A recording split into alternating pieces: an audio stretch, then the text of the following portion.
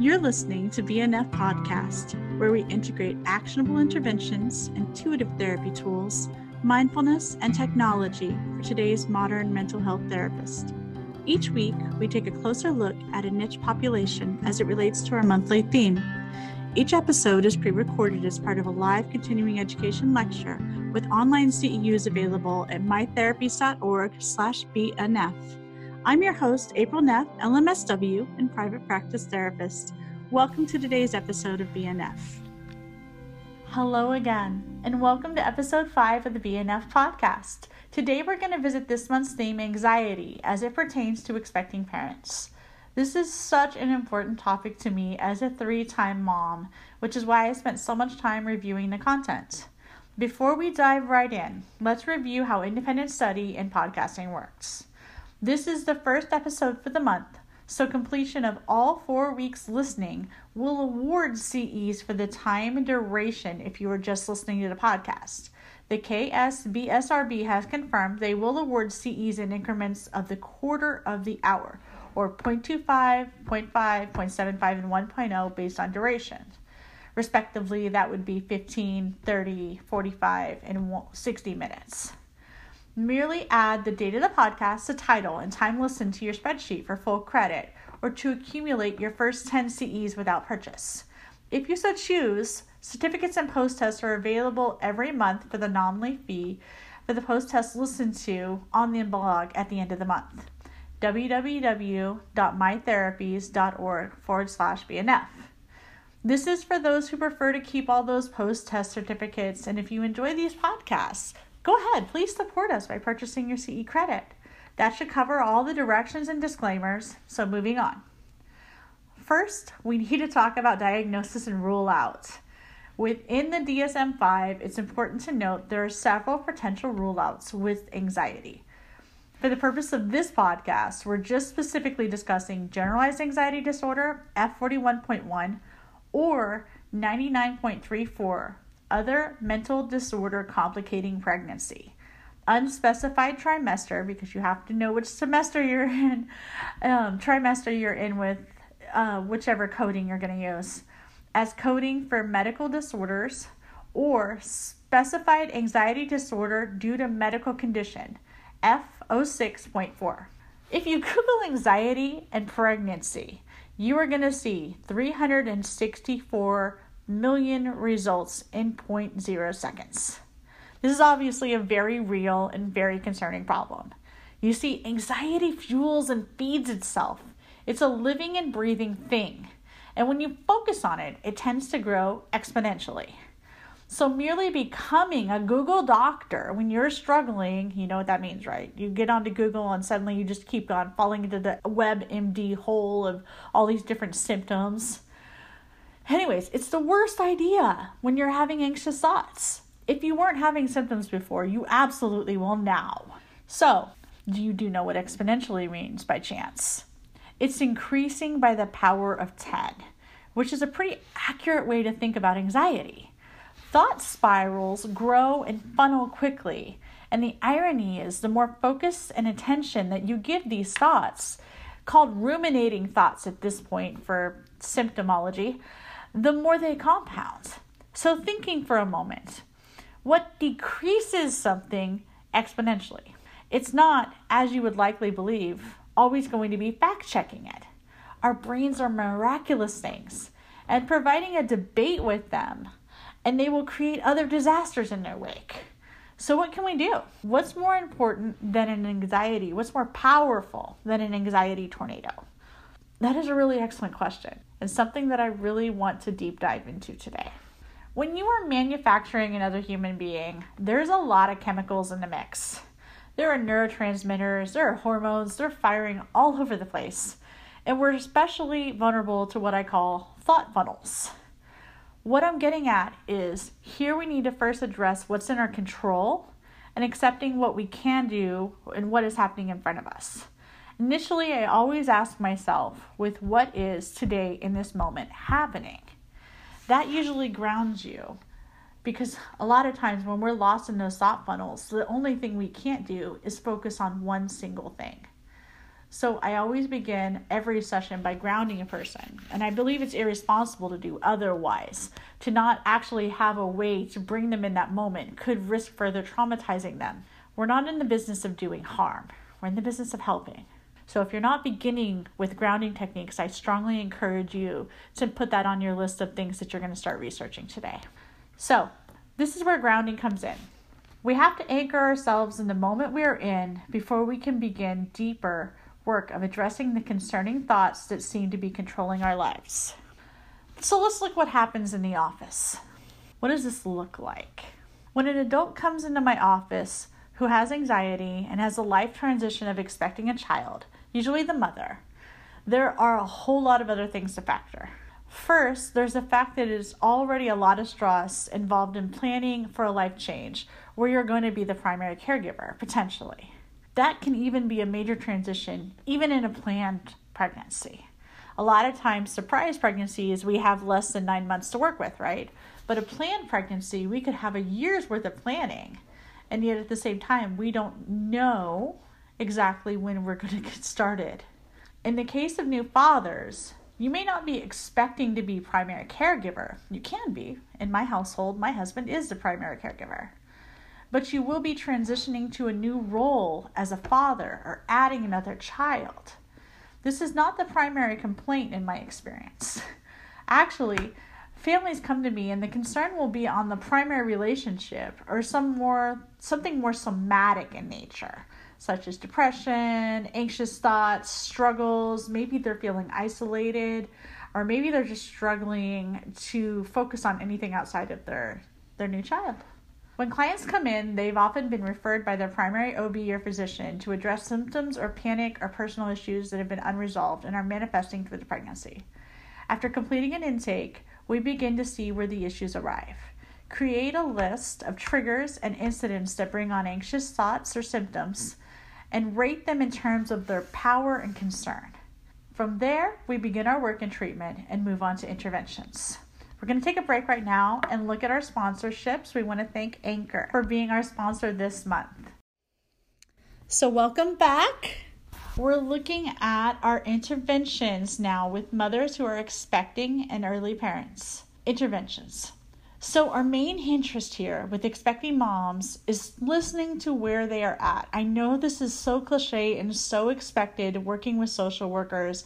I mean, it's one of our principles, right? Is always starting where our clients are. But the truth of the matter is that we go into this with a plan, and often we're obstructed in some way by our planning, and we don't actually start where they are. So it's okay. I'm giving you permission here and in this moment to trash can that plan, because there's a very real possibility that it has nothing to do with the fires that are currently going on in your client's life. And even if they are, even if we are able to build upon a pattern, the truth of the matter is that you will not have your client's focus or their attention while they're still ruminating over something unrelated to whatever wonderful strategies you were going to teach them today. So, looking at our job, we're actively listening. We're tracking where we're at as the new occurrences of panic, anxiety need to be noted, and also we have to put in the use of previous skills and tools. We need to see if the tools that we've already given our clients are actively going to work for them, or if they're just not effective. They're not real, they're not physical, they're not something that they're taking with them. So this week, I've seen a bump in threads concerning homework. The big fear is, how do we address the lack of homework completed in the week without bringing on some shame? The best answer I've had is reassessing. We always have assessment, but do you think about assessment? It's a living, breathing contract. It goes on. It changes. First, if it's not completed, is the client ready for the homework? Can we step back for a moment and break down the objective a little bit more and see what will actually work, what can actually be committed to? That takes away one part of it.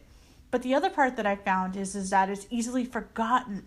It's almost like a catharsis. You come in and you word vomit all the things that are bothering you, and you feel a sense of safety and healing because you got it out, right? Like it's no longer ruminating inside your head.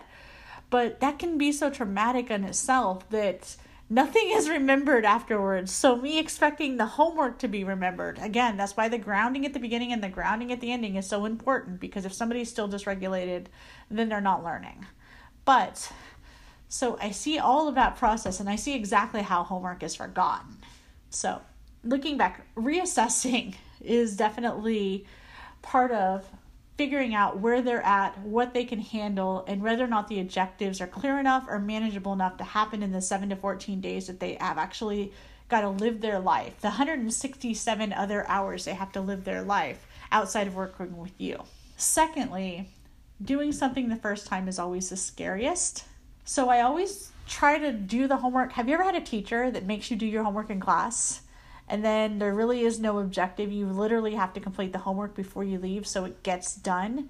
And the first time you do it, all the questions, all the strangeness, all the things that don't work come up. So you're able to move forward from there. That's what I want to see happening in my office, is if the homework didn't get done, let's do it. We're already grounded, we're not dysregulated, we're thinking clearly, and we're going to sit together. And then all the 30-something odd questions that come up while you're looking at a worksheet or you're practicing some sort of new skill and we're processing it together, all of that that's coming up for you, it's not so scary.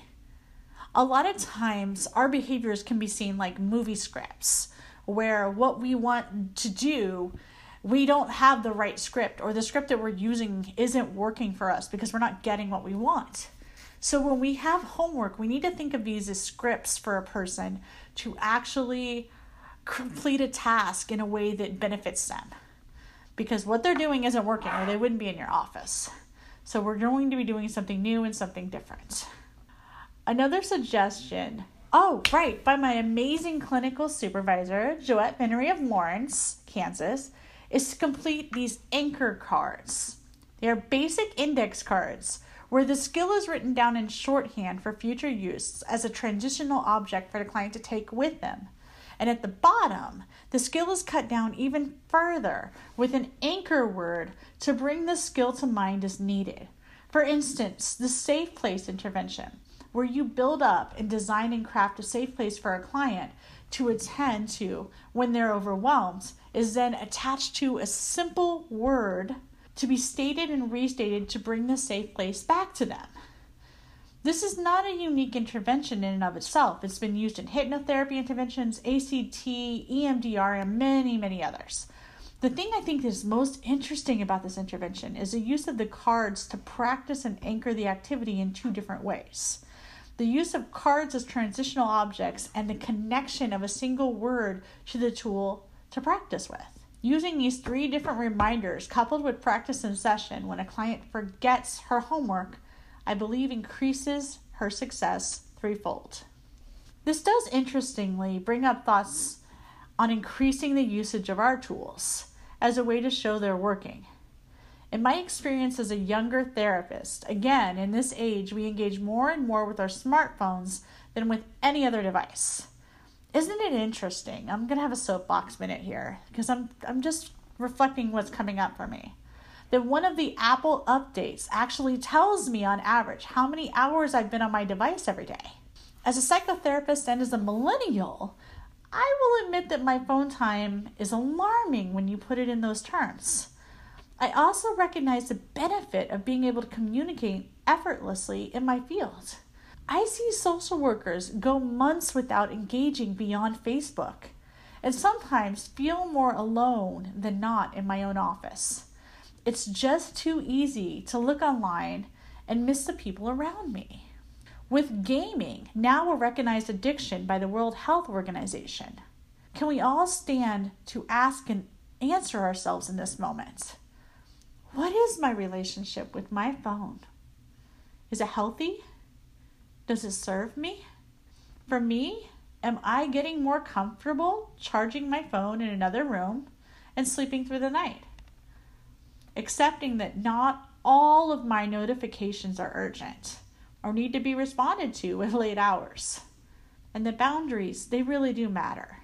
When my phone takes the place of my immediate family or causes strife between me and my spouse, when I don't put it away or when I'm at home, It's time to practice what I practice.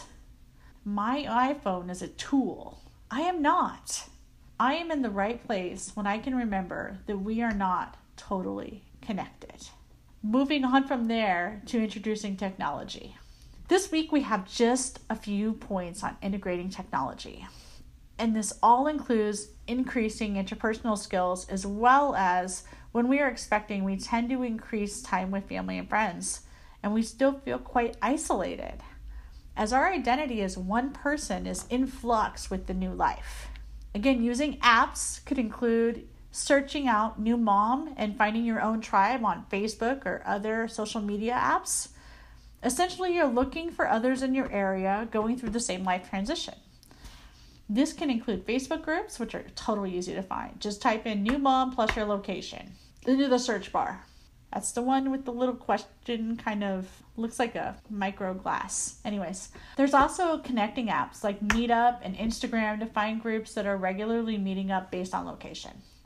I would encourage both tactile, in real life meetups, as well as having more value than online friendships at this time, just for the neuroscience boost that backs up the enrichment of meeting up face-to-face and breaking routine to connect provides a more satisfying experience. Neurotypical moms report, however, that the engagement itself can be overwhelming, such as getting ready, showering, and going and meeting up with a friend. So meeting up via Skype, Zoom, having a glass of non-alcoholic beverage, as long as it's a daily interaction or at best it's an increase in what you're currently feeling as far as isolation, it still has value. Even if it's not the same, it still has value. Secondly, I like to take an assessment of self-care and devote some time in session to actively engaging and creating a list of self-care activities that we can complete that don't overtax us. Our identities take a strong shift as our pregnancies gain traction. We struggle with doing things we used to do completely with ease. It never ceases to astound me that women in labor have their toenails painted, which in my mind should be an Olympic event. Finally, engaging in as many bonding activities with dad before the baby comes or other paternal figures if dad's unavailable. Appreciating this shift in our lives that's about to begin is also part of recognizing how our lives change, as both a grief process and a celebration. You're losing a bit of yourself, and you're definitely going to change drastically when you have a child in your life. You're going to go from being the center of your life and planning to shifting dramatically and lull yourself out of the mourning of your individual self into a new state of motherhood. Should be recognized and celebrated for what it is. Shifting now to the end of our show, I want to tell you that I appreciate you joining me today, and I look forward to interacting on Instagram, Facebook at My Therapies, or through the hashtags Topeka Therapist, where I strive to respond to every post. Thank you for joining us. Are you interested in meeting with us live?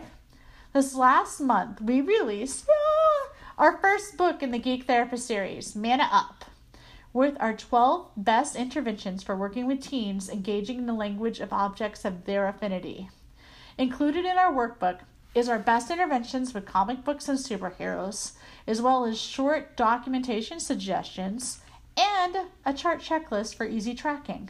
It really pleases me for the first time to announce our book release launch party on December 6, 2019 at Sparkworks, 907 North Kansas Avenue. Our new self-help book, Don't Fuck With Me, I'm Grounded, Set Boundaries, Gain Confidence, and Level Up Your Life Like a Therapist, will be available for purchase. Would you like our favorite exercises for leveling up your life? Join us for the author signing at 5:30 p.m. and the party afterwards. I hope to see you there live and in person. Until then, please remember, whenever things get you overwhelmed, you're not alone in this work. And yes, you are enough. Goodbye, my friends. See you next week. Thanks so much for joining us on BNF Podcast. Check out this week's blog post for relevant links, resources, and homework. If this podcast helps you or your clients, continue to share our work with colleagues and consider purchasing CEUs at mytherapies.org/BNF. Thank you so much for being here and sharing this space with us. Always remember, you are enough. See you next week.